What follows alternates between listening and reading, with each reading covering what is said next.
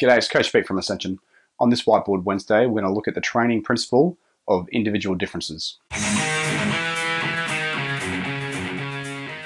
Individual differences, at its core and in its simplest, really states that individuals will respond differently to training. It's a relatively simple idea, but one that's still really worthy of a lot of merit and consideration with building a program. If we look at a person individually, they'll have different physiology and different anatomy. And that's at the micro level and the macro level. The cellular structure, the amount of mitochondria they have in their muscles, their bone structure, their bone density, the length of their bones, how the breakdown of different muscle fiber types, and how developed all these systems are, amongst a whole bunch of other parts, will really determine how someone responds to training. That is, how much training they can tolerate and how well they actually recover from any type of training. Also looking at anatomy specifically, as individuals will have different medical and injury histories as well. And we cannot ignore our previous injuries and the impact that these have on our current training. Me personally, I've had 2 knee surgeries. I had an ACL reconstruction in 2007 and I had a further arthroscopy on my knee in 2010, both on my right knee. Following on from this, I've also torn my right hamstring, all linked back to that original injury going back to 2007, where I damaged my ACL. This is compounded over time, and my training personally has to factor this in. So I have to do a certain work to compensate for this weakness on one side of my body. So whilst it might seem minor, I've just had 2 knee surgeries and a torn hamstring, I have an imbalance throughout my own training history. And injury history should also go further to look at what our medical history is as well, as that might have some impact on our current training in terms of what restrictions we have in terms of movement and exercises, as well as the intensity, volume, and frequency of training we can actually do. We can also look at things more practically and consider what our mobility and what our flexibility is around our joints. So whilst most consideration for individual differences really just focuses on the overall macro anatomy and physiology, we should look at a few other parts as well. Training maturity is another factor. So you as an individual will respond differently to training at different levels and different stages of your training maturity. As you become more mature and get more experience in whatever training you're doing, whatever sport you're doing, you'll find it harder to keep doing the same training over and over again, expecting the same result. You'll find diminishing returns, as we've talked about before. The magnitude of your improvements is smaller, and you'll generally find it actually takes more volume of training overall to get any improvement at all.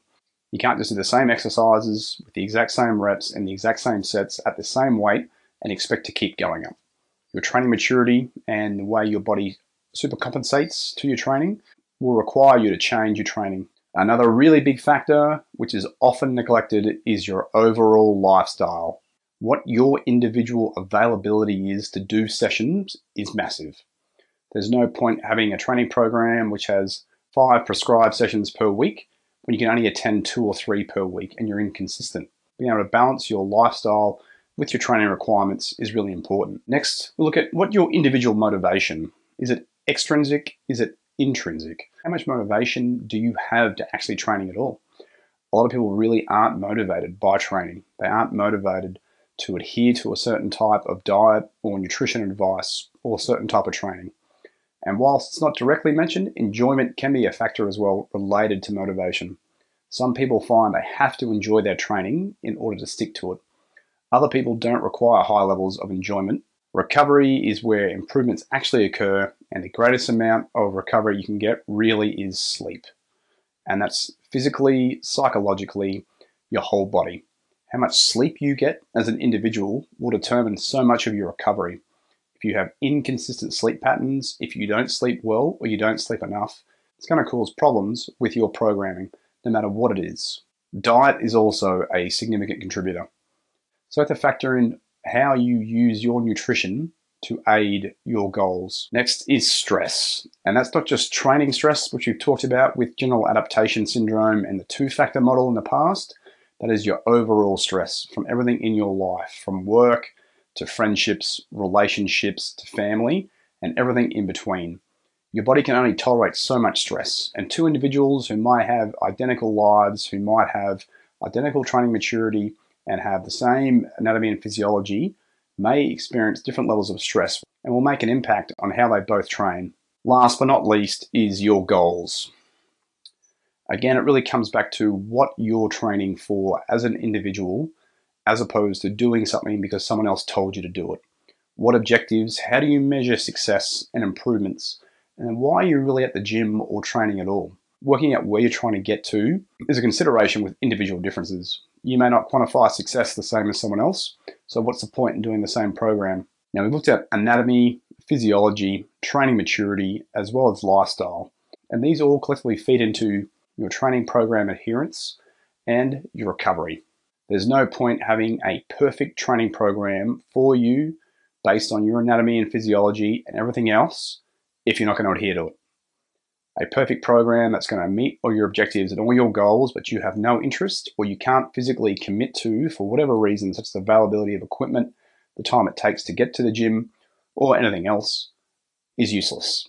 Programs are not simply input A gives output B.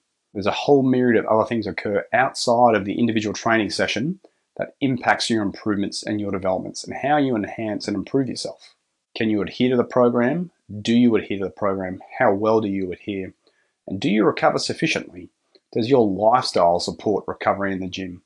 Is going to the gym, for example, a way for you to de-stress, to blow off steam, or you're looking to improve performance or a certain aspect of fitness?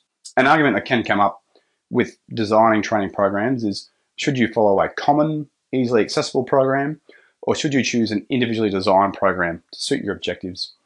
Now, it really depends, and it comes down to what your preferences are as an individual. But when we look at your training and the expectations or your improvements you're going to get, you can follow a simple program out there that already exists and make really good improvements.